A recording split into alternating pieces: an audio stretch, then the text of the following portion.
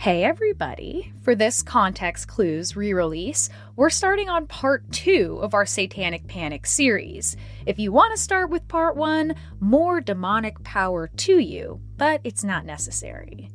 Okay, so check it. Before starting our upcoming 2-part series on alien abductions, I had no idea how much it was going to relate to the satanic ritual abuse panic that ran from the 1970s all the way through the 1990s. I didn't know that the majority of people who were abducted by aliens only remembered details of the event while under hypnosis in repressed memory therapy. They're similar enough that we're calling these stories Satanic Ritual Abuse in Space. By the 1990s, tens of thousands of Americans said that they could remember seeing a mysterious light and then being pinned in place by an unseen force, with humanoid creatures of some kind lurking in the shadows. People then recalled fantastical stories of teleporting through walls, floating into the sky, only to find themselves surrounded by aliens in bright medical rooms, being poked and prodded, and yes, probed. Or so they remembered once they found the right hypnotherapist who was ready and willing to open their mind to new possibilities. Repressed memory hypnotherapy was said to be a path to healing unexplained emotional, mental, and physical issues that Sigmund Freud believed to be due to forgotten childhood trauma.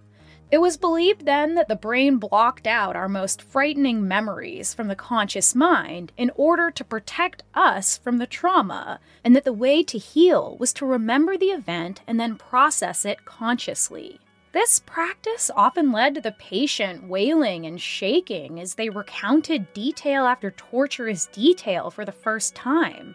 At the extreme end of the spectrum, even recounting all kinds of outrageously gruesome and sensationally loathsome satanic crimes that were once committed against them. They started to remember as well alien abductions that were perhaps not even blocked consciously by the brain, but actually by the aliens themselves. Whatever had actually happened, paranormal or not, these people did seem deeply traumatized, referred to by ufologists as victims in the category of rape survivors or veterans of war. And the abductee movement went as far as to offer widespread support groups for those struggling with symptoms of alien trauma. In this episode and in our upcoming series, we'll see how the diverse backgrounds of different unconventional therapists can manifest in the memories recovered by the patient with the guiding hand of that therapist. And we'll see how incredibly easy it is for any one of us to remember in detail something that never actually happened, and to also remember impossible monsters that were never actually physically there. At least I don't think. These are the same kind of monsters that appear in different forms all over the world and all throughout time, the ones that come for us at night. Monsters that some scientists believe can be universally explained by a simple sleep disorder. We'll see. Because don't worry, as you know, I'm no cold debunker. I'm a flexible skeptic in a mysterious world, and I'm ready to act like it, while still trying to get to the bottom of these wild, uniquely American narratives. So make sure you join us for part 1 of Alien Abductions next week. And now, please enjoy seems like the wrong word, but please experience part 2 of our Satanic Panic series, all about satanic ritual abuse. That's right after this. You ever notice how finding time and energy to do the most basic human necessity, eat literal food, has become just another exhausting task jammed into our increasingly inhuman schedules? Well, your spring can be a little more stress-free with Factor. Factor will provide you with delicious, never frozen, ready-to-eat gourmet meals that are chef-crafted, dietitian approved, and ready to eat in just 2 minutes. Each week, you get to choose from a menu of 35 options to create your perfect breakfast, lunch, or dinner with absolutely no prepping, cooking, or cleaning up.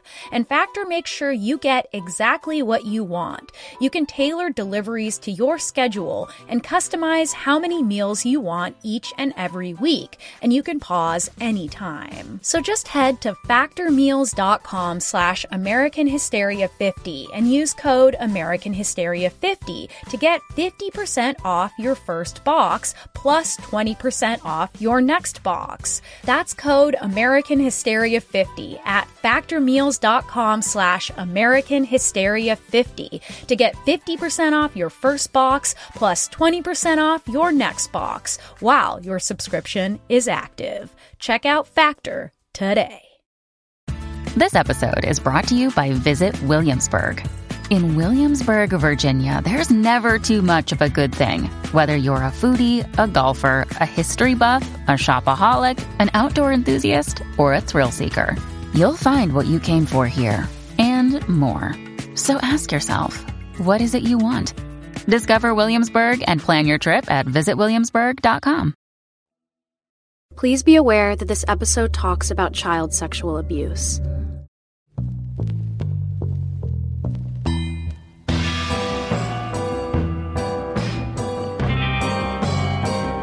On this season, we'll be exploring the moral panics, urban legends, and conspiracy theories that shape our psychology and culture, and why we end up believing them. I'm your host, Chelsea Weber-Smith, and this is American Hysteria. The children were made to chew pieces of these children's hearts.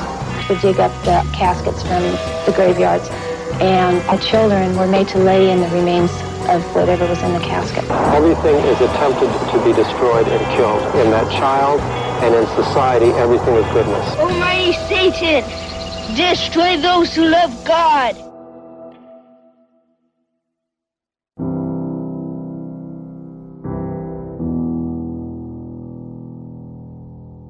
If we could do a deep dive into the subconscious of America, if we could lie America down on an overpriced psychotherapist's Chase lounge, I'd really want to ask America about the 1980s, about what, exactly, America remembers.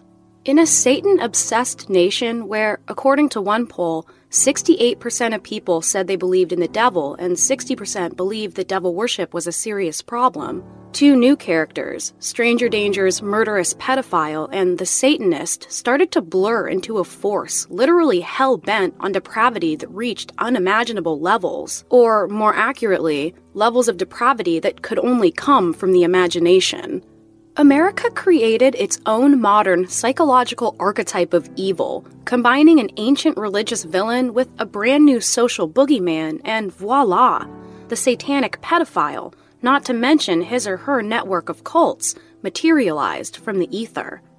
In part 1 of Satanic Panic, we touched on the cultural anxieties that were growing through the 1970s as women began careers and left children for the first time in the hands of relative strangers. As the moral majority movement pushed fundamentalism into politics, we saw how the seeds of satanic hysteria were sown through pop culture, sensational media, and religious hucksters, directing parents' attention to the possibility that the devil and his cults might be influencing their kids. For part 2, I'll cover what's been known as satanic ritual abuse, the belief that this network of cults were also using daycare centers as fronts to physically, sexually, and emotionally abuse children in grotesque religious rituals. I'll attempt to understand how this could have happened, how, for a time, forces on the political left and right were united in what has been called, time and time again, the Salem witch hunt of our modern era, including the longest and most expensive trial in U.S. history. If you haven't heard of this bewildering and relatively recent time in our culture's history, you're not alone. It almost seems as if we've collectively repressed this terrible event. But now, as these stories start to return in new forms, it's time to lie America down on that couch. It's time to close our eyes and remember. Only about 90 years ago, as the Great Depression hit in America, did the world of children transform into anything resembling what it is today. Child labor laws passed nationwide as desperate adults became unwilling to give away scarce jobs to 10-year-olds. No longer contributing to the economy, children began to occupy a sentimental, symbolic place in society, and with the influence of Romantic-era ideas about the spiritual innocence of children, adults created a new, special, and separate world for them. A world without any trace of sin, taming the predators of the old one, the lions, the tigers, and bears, into stuffed animals with large, loving eyes, hearkening back to a time before death, before pain, back to Eden itself, before the fall of man, before the perfect world was ruined by the single sin of Eve, seduced by Satan in the form of a serpent to destroy the rule of God. But come the 1970s, many mothers for the first time were rejecting that biblical origin story for good, leaving their roles as homemakers to start careers, some by choice and some out of a new economic necessity, and the massive turning over of children to daycare centers, as well as the new, more powerful position of women in society, caused our culture to simmer with an underlying anxiety. As Nixon vetoed a federal daycare bill designed to aid working mothers and alleviate the strain on the welfare system, the need for childcare only continued to grow, and private daycare centers opened all over the country. Bolstered by the stories of the milk carton kids who'd been kidnapped by murderous pedophiles, a new, even more terrifying supervillain started to form in the fires of pop fundamentalism, one who would desecrate children's Eden of innocence profoundly and terrify them into silence by sacrificing those most beloved animals right in front of their eyes. Because just like adults once wrote Children of Paradise, in the 1980s, they would also write them a hell. The local fundamentalist church held an extraordinary service. There's been a lot of questions about, are there any witchcraft, occultism, Satan worshipers in the area? And the answer is obviously yes. The preacher asked his flock to protect themselves with their faith, but some chose a more down-to-earth method. Brother Blunt, I believe in the Lord, and I believe in you, but I'm still going to carry my gun because I'm scared. The work most often credited with sparking the satanic ritual abuse panic is another one of those evangelical hoax memoirs, much like Mike Warnke's The Satan Seller that we talked about in Part 1. This book was published in 1980 and was called Michelle Remembers, written by a woman named Michelle Smith and her psychiatrist, Dr. Lawrence Pazder. This book. How can I even describe this book? Michelle Remembers is like a Pentecostal fever dream made into an especially lurid Lifetime movie. Through 600 hours of hypnotherapy with Dr. Pazder, Michelle recovers an avalanche of repressed memories from her childhood of extreme ritual abuse by a satanic cult. The book alleges that her mother surrendered her to a satanic leader named Malachi, who, along with his cult, used 6-year-old Michelle in an 81-day devil-summoning ritual called the Feast of the Beast. Michelle was covered in spiders, covered in the blood of dead fetuses that she'd watched being crucified, and in the blood of kittens she'd watched being slaughtered.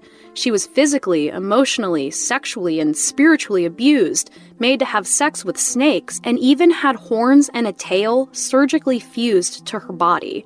But then, in a crescendo of glittering light, Jesus, the Virgin Mary, and the Archangel Michael all show up and save Michelle from the chaotic grindhouse horror, erasing all the memories of those terrible events, tucking them away in a corner of her mind so that she could rediscover them only when the time is right.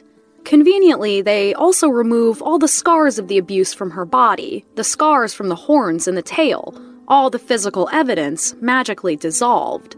It may be shocking to us now, but this book blew up, with Michelle and Dr. Pazder touring the US and appearing on all the most popular talk shows, eventually leaving their own spouses to get married to each other. The book was, of course, debunked several times throughout the 1980s, with interviews from siblings that Michelle claimed never existed, her father, and schoolmates that knew her as a quiet student during the times she claimed to be in the constant throes of a satanic cult. It was clear from the taped interviews that Dr. Pazder had fed, for the mentioned 600 hours, false information to a vulnerable patient under hypnosis. Those who've studied the tapes closer note the many similarities to the apparent West African cannibalistic religious rites that Pazder claimed to have witnessed while working abroad, and by all accounts, liked to bring up quite often. Recovered memory therapy has since been seriously questioned by scientists and psychologists alike, as it is extremely easy for therapists to help create false memories with suggestive techniques, even if they don't mean to. But the thorough debunking of Michelle Remembers and the techniques it involved hardly mattered to a freaked-out public. This book also had a very clear agenda. Written largely in the helpless voice of a child, Michelle is continuously abused by the female members of the cult, which she calls the mommies. The conclusion of the book then alludes, very unsubtly, that the real villain of the story is Michelle's mother, because it was her that originally abandoned Michelle to the cult. By extension, all women who put their children in the hands of strangers are suspect. There is a pointed call for the return to the moral nuclear family system, the only hope against this kind of organized abuse. And, of course, a return to fundamentalism itself, as it was Mother Mary that appears magically to become the mommy that Michelle had been missing. The author of a popular book on Satanism, Dr. Lawrence Pazder. One of their primary aims is to destroy the belief system within a child, to make a child turn against what they believe in terms of who they are, of who God is, and to desecrate all manner of flesh, all manner of church institution, all manner of sign and symbol that a child could in any way be attached to. All of a sudden, hypnotherapists all over were helping patients recover horrifying memories of satanic abuse. Michelle Remembers was used to train social workers in conferences on child abuse all over the country, never mind the magical claims of divine intervention. And as these social workers returned from these trainings, a shocking number of new allegations of child sexual abuse began to surface, and over time became more and more bizarre, more and more impossible, more and more like the outrageous stories of Michelle Remembers.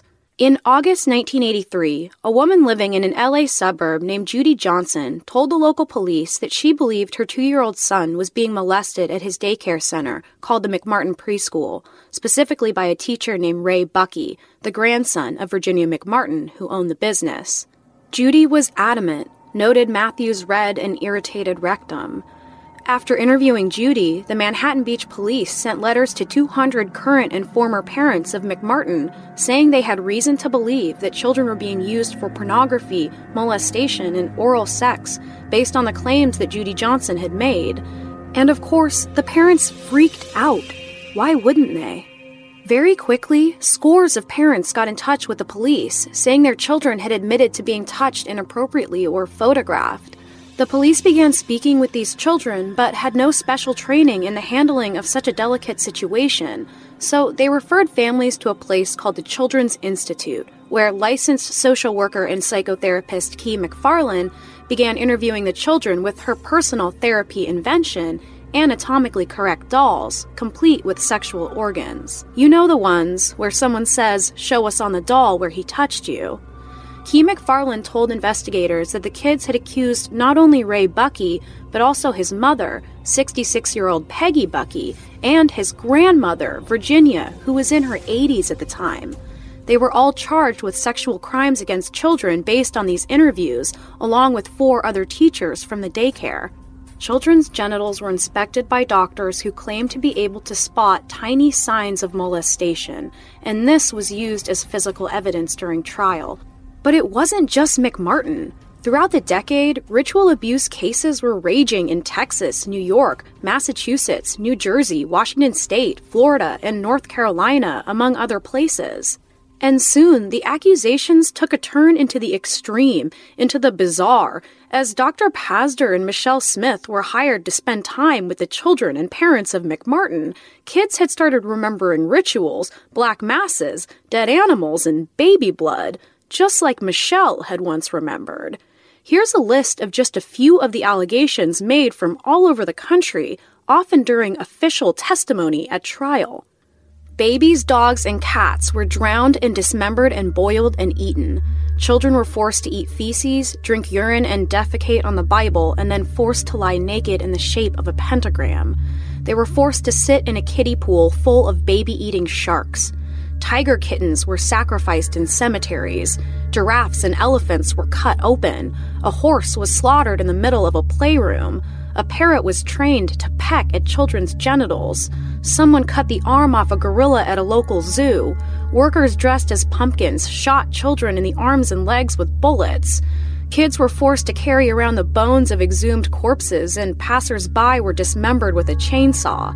Teachers flew through the air in witch capes. Children were flushed down toilets into secret underground tunnels. They were flown around in hot air balloons to secret locations and sold to politicians, or flown in airplanes to Mexico and abused by Mexican soldiers. At one point during the McMartin trial, Chuck Norris was identified as one of the abusers, circled in red crayon by a little boy for the entire jury to see. Jimmy talks about having a gun held to his head, about being shown a skeleton, about having to touch the skeleton. He has drawn pictures of a child being sacrificed. He's talked about animal sacrifices. He's disclosed molestation. When the children started talking, they started talking about robes and candles. They described an Episcopal church. The truth about Satanism is they truly do use blood, and they mix it with urine, and then they also use the real meat, the real flesh. This is what makes Satanism true. And this is what 1,200 molested kids in the city of Manhattan Beach have told the sheriff's department. The lines between entirely different professions, between religion and science, were all blurring together. Christian psychotherapy and exorcism were recommended by clinical therapists to their patients. Cops were playing the role of child psychologists. Social workers were becoming criminal investigators. A poll of California social workers found that 45% believed in a national conspiracy or network of multi-generational perpetrators where babies, children, and adults are sexually assaulted, physically mutilated, or killed. For activists in the rising victims' rights movement, the most important cultural shift that needed to happen was for victims of sexual assault to be believed, and for justice to be brought against their abusers. But the dominant culture, and especially those in the moral majority, weren't interested in the more credible accusations of women. So when these fundamentalist groups started to believe children who had claimed sexual abuse, it felt like a victory. This is where we start to see a strange allegiance form. But there was a serious problem. Only those abuses that fit into a fundamentalist narrative, with the abusers being satanic cult members in daycare centers, and the victims, helpless children who'd been abandoned by their newly working mothers, were taken as real. Victims' rights advocates had long fought to expose the silent problems in the nuclear family dynamic, to face the fact that the majority of sexual crimes against children are committed by male family members, often fathers. But trashing the reps of the dignified spiritual leaders of that nuclear household wouldn't have fit into their pro-family stance. Satanic child abusers, however, also called for an increase in the influence of fundamentalism in politics, as the evil transcended what could be stopped with just an earthly criminal justice system. And so, in one of the most bizarre partnerships ever formed, feminists and fundamentalists cheered the maxim, "We believe the children." And no matter what the children said, they were believed. As the media and tabloid talk shows latched onto the growing numbers of stories with iron jaws, with Oprah and Geraldo running specials on satanic ritual abuse with record numbers of viewers, with guests like Mike Warnke and Dr. Pazder and Michelle Smith as their alleged experts, as well as glassy-eyed guests who'd allegedly been raised in brutal satanic cults but had just remembered it. A legal task force was formed, and Dr. Pazder was spending, by his own account, a third of his time teaching law enforcement about satanic ritual abuse. Police in various small towns began digging up abandoned lots, looking for the supposed corpses of hundreds of infant sacrifices. Children had started telling stories of women impregnated in factory form just to give birth to infants that were immediately slaughtered as sacrifices and thrown into a mass grave. The Law Enforcement Task Force's Guide to Satanic Ritual Abuse reads as follows. It's gross, and I'm sorry I'm even reading it, but it feels important to know the official story that was being told and also being used to train police. Sexual orgies among cult members always involve the balance of pleasure with pain to serve Satan. Rituals involving the insertion of eyeballs into the vagina or rectum symbolize that demons are inside the child, always watching. Male and female children and adults are married to Satan, who is considered bisexual at various ages. Staged birthing of bad babies, dead snakes, rats, and objects are seemingly pulled from between the legs of small girls who are told they are giving birth to bad, rotten things. As the pre-trial began to grow more and more lurid, with kids making more and more sensational accusations of satanic rituals, the prosecution struggled to adjust to an extremely expensive and public trial that was spinning out of their control. And so, after 3 years, they decided to only try Ray and his mother Peggy. In order to deal with the wilder claims, the DA told the jury that Ray had staged the more bizarre situations for just this very reason, to undermine the future testimony of the children. The prosecution said, in an act of pretty incredible forethought, that Ray had beat a horse to death in the classroom and successfully hid all evidence of it just so that kids would later tell the story and be disbelieved. Toward the end of the trial, the jury finally got to see those tapes of Kee MacFarlane interviewing the children. A TV was rolled into the court, a VHS tape pushed into its VCR. In each video clip, Kee MacFarlane appeared with a different child, the array of anatomically correct dolls and toys in front of them. She begins by asking questions while pulling the clothes off the dolls, showing the kids their private parts. She's gentle at first, as all the children deny being touched or having their picture taken, as they distractedly play with the toys, barely paying attention to Kee's questions. But she's working off the correct assumption that sometimes kids are threatened to keep abuse secret. She then invites children to talk with her in the voices of different dolls and toys, making it clear that this is a game of imagination. Then her questions become a little more leading, as she starts to provide these lurid details herself, trying to get children to agree that these things happened. As they still deny it, she becomes, coercive. She tells them she already knows that these things happened, that all the other kids had said so, and that she knows that this kid is involved. She makes it clear the answers that she wants and the answers that she doesn't want. The disdain in her voice obvious as the children continue to say that nothing happened. Then she begins bordering on outright abusive. She tells kids to show their anger by slamming the doll's head on the counter, showing them how in a shocking display of force. The children that will not admit to the abuse are called stupid, dummies, said to have bad memories, or be lying, all through the sweet put-on voices of various toys. Those that finally did agree to what Kee was saying, agreed to being abused, were praised brightly and rewarded by Kee and their parents alike, who showered them with attention, believing that the very worst had happened. And so, the kids did what the adults had made clear they wanted. They lied, and then they kept lying. It seemed that the wilder the story got, the more praise and attention they were given. Not only that, they got to go home. The facts of the case also began to tell a different story. In every single trial, not a shred of true physical evidence, not a drop of blood or bodily fluids, not a single pornographic photograph was ever found.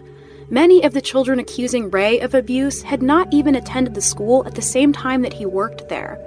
Toward the end of the trial, Judy Johnson, the original accuser in the McMartin case, was found dead in her home from alcohol poisoning, and it was revealed that she, to the knowledge of the prosecution, was a diagnosed and unmedicated paranoid schizophrenic who had told law enforcement stranger and stranger stories of satanic abuse and pedophile networks all throughout the investigation, information that was withheld from the defense. The jury came back on January 18, 1990, and after a trial lasting 6 long years, after $15 million of taxpayer money, they found Ray and Peggy not guilty on 52 counts, and they were deadlocked on the other 13. They were free to go, bankrupt by legal fees, free to pass through the screaming parents, the children, some now grown into teenagers, and the sea of rabid reporters. Ray would be sent back to court for the remaining charges, but they would be dismissed after a 3-month trial. Kee McFarland was exposed as a relative fraud, never holding the psychotherapy degrees that she had claimed. It was also revealed that she had began a romantic relationship early on with one of the biggest tabloid reporters who produced endless exclusives on the McMartin case over its 6-year run. I never did anything. My son didn't do anything, nor my mother, my daughter, or any of the teachers. I just can't imagine ever molesting a child. I'm not guilty, Your Honor. 190 people nationwide were charged with ritual abuse of children, many of them women. But unlike the McMartins, 83 people were convicted in total. Several died in prison. After the McMartin trial, skeptics and believers battled it out, many claiming that the trial had been a miscarriage of justice for the child victims, or perhaps even a conspiracy of silence. But then, in 1992, FBI agent Kenneth Lanning shared his extensive work in a report on satanic ritual abuse, declaring that the threat just wasn't credible. And so, by the mid-90s, the debunking of satanic ritual abuse had become the hot news story, with Geraldo apologizing for his role in the hysteria, and those who still believed becoming the subjects of ridicule. And then, just as quickly as it came, the whole panic seemed to disappear from the consciousness of the public, but it didn't disappear for the scores of people directly affected. Years passed, appeals failed, and hope diminished as those in prison continued to deny their guilt. And then, 10 years later, 20 years later, the medical experts began to admit that their molestation detection methods had since been proven bogus, and many of the grown children began to recant their testimonies. They said they'd been coerced and bullied into the accusations right from the beginning by social workers and police, and even by their own, mostly well-meaning, completely terrified parents. At these new trials, the prosecution that once believed everything these children had said on principle bashed them brutally and called them liars, but what they would gain from recanting never became clear. As the convictions were overturned, many of the grown children wept at the sight of those they had accused being released from prison all those years later. In 2005, one of the main accusers wrote an open letter to the McMartin family that was published in LA Weekly. He told of coercive techniques, of the confusion, of the guilt and the fear, and about how his own mother would never believe him as he sobbed and tried to tell her the real truth throughout the trial. He ended with a simple statement: "I would love to look at the defendants from the McMartin preschool and tell them I'm sorry." After the letter was published, the McMartin family, however, refused to accept his apology. They refused to accept his apology, they said, because he did not owe them one. It was the adults, the prosecutors and cops and psychotherapists and social workers and so-called experts that they wanted an apology from. Dr. Pazder had died the year before of a heart attack after admitting that perhaps the horrific things detailed in his book that trained psychotherapists and social workers and police, his book that sparked a nationwide moral panic with severe effects for all involved, had not happened to his patient-turned-wife. But whether it was true, he said, was far less important than the fact that Michelle believed it. To be clear, the maxim, "we believe the children," is a good message, because it's true that kids almost never come forward with false accusations of abuse, and false accusations of sexual assault are very rare in general. Methods of interviewing possible child victims have since been completely revised by child psychologists to avoid those types of leading questions. But in the 1980s, all the focus on the confused testimonies of these coerced little kids derailed a rising victims' rights movement that was full of survivors with less sensational accusations that did not include satanic sacrifices, but often did include male members of the sacred nuclear family that the moral majority was so obsessed with venerating. The problem was not that the children were being believed, but that, since the very beginning, they were not. The kids of the Satanic Panic trials were not corrupted by pedophile Satanists. They were corrupted by the symbolic fears of anxious adults in a chaotic culture war. And whether or not any actual sexual abuse occurred to any of these kids will likely never be known because of the way the panic unfolded, because of the way everyone was swept away in the story of it all and what it meant. A perfect, terrifying metaphor for a rapidly changing country. And so, it starts to make sense why some of these satanic child sex ring themes are coming back now, as the number of women graduating from college is surpassing the number of men, in a post-Me Too world where victims of sexual assault are encouraged to share their stories and seek accountability of their abusers. A North Carolina man was arrested Sunday in Washington, D.C. after a shooting that he says was motivated by an internet conspiracy theory. The Pizzagate rumor came from fringe elements of social media and was pushed during the campaign by right-wing websites like Breitbart, which is run by key Trump advisor Steve Bannon. It has also been pushed by the son of President-elect Donald Trump's new national security director, Mike Flynn. On Sunday after the incident, Michael Flynn Jr. tweeted, quote, "Until Pizzagate proven to be false, it will remain a story." In 2016, as the first woman made a viable run for president, reports burned across social media that Hillary Clinton and campaign chairman John Podesta, known online as #JohnMolesta, were running a satanic child sex ring out of a DC pizza parlor named Comet Ping Pong.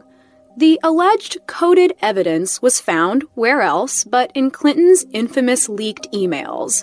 One such email was sent to John Podesta about Spirit Cooking, a controversial performance art piece involving menstrual blood that was taken as a real satanic ritual participated in secretly by the powerful elite, aka the Illuminati. These conspiracy theories were shared 1.4 million times by more than 250,000 accounts in their first weeks of life. Russian trolls began creating fake Facebook news ads citing satanic ritual abuse of children by Clinton, and they spread all across the internet. Just a few days later, Donald Trump won the 2016 presidential election. A month later, a vigilante conspiracy theorist entered Comet Pizza searching for the child victims with an AR-15, opening fire into a restaurant full of patrons, including children. Miraculously, no one was injured. The newest rumor circulating is known as Frazzle Drip, which surprisingly is not a new drug on Riverdale. According to believers, it refers to a snuff film produced for the dark web showing Hillary Clinton and longtime aide Huma Abedin sexually assaulting and murdering an underage girl, ritualistically filleting the girl's face and then wearing it like a mask. Just like those Depression-era adults once created the innocent Eden-like world of the modern child, with its lush green gardens and crayon blue skies, with its plush predators and its uncomplicated purity, adults in the 1980s created its perfect opposite, a brutal, godless hellscape of grinding torture, featuring the slaughters of those beloved animals, of kittens and puppies, snakes slithering into their helpless bodies. While children continue to occupy that cultural symbol of ultimate innocence, it seems that Hillary Clinton is now fulfilling the same role that the daycare workers once did, a psychological symbol of the fear of the increasing power of women. Satanic ritual abuse accusations call back to a common interpretation of our most influential cultural origin story, Eve's pact with the satanic snake of original sin, and God's subsequent punishment of all women to exist only as wives and mothers, and to be subservient to men. It's a convenient story, isn't it? So many of our stories are just that, convenient. Convenient to reinforce the power structures that be, or to vent our anxieties symbolically. Michelle Remembers and the concept of satanic ritual abuse are examples of these stories. It seems that every time women want for more, they become partnered with Satan, the challenger, the adversary to the social order, who's bound to slither up out of hell any time they step out of line. Next time on the show, 2016 saw a rash of phantom clown sightings rock the nation, with children and adults reporting clowns lurking, chasing, offering candy, and brandishing weapons.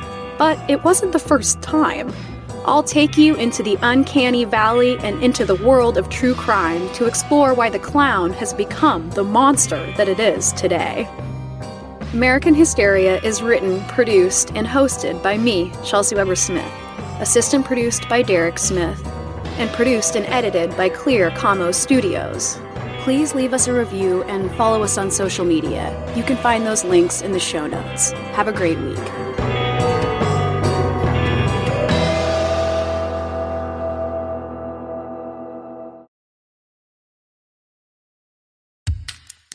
Friends, hello. I'm Mike Rugnetta, the host of Never Post, a new and independent news podcast about and for the internet. In addition to bringing you the latest in current events, we try to figure out why the internet, and the world because of the internet, is the way it is. How did influencers destroy tween fashion? What is posting disease, and how do you ensure you don't catch it? From what device must one send important emails? We talk about what's going on online and ask together, why? Why are we like this? Find Never Post wherever you get your podcasts.